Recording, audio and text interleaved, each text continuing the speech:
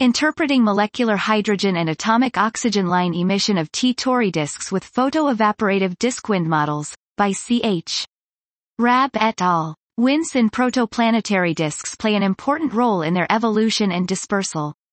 However, what physical process is driving the winds is still unclear, i.e. magnetically versus thermally driven, and can only be understood by directly confronting theoretical models with observational data.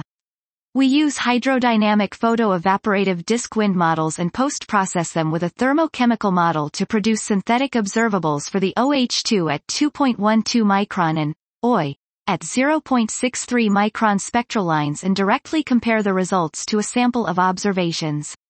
Our photoevaporative disk wind model is consistent with the observed signatures of the blue-shifted narrow low-velocity component, NLVC, which is usually associated with slow disk winds, for both tracers. Only for 1 out of 7 targets that show blue-shifted NLVCs does the photoevaporative model fail to explain the observed line kinematics. Our results also indicate that interpreting spectral line profiles by simple methods, such as the thin disk approximation, to determine the line emitting region can yield misleading conclusions. The photoevaporative disk wind models are largely consistent with the studied observational dataset, but it is not possible to clearly discriminate between different wind driving mechanisms.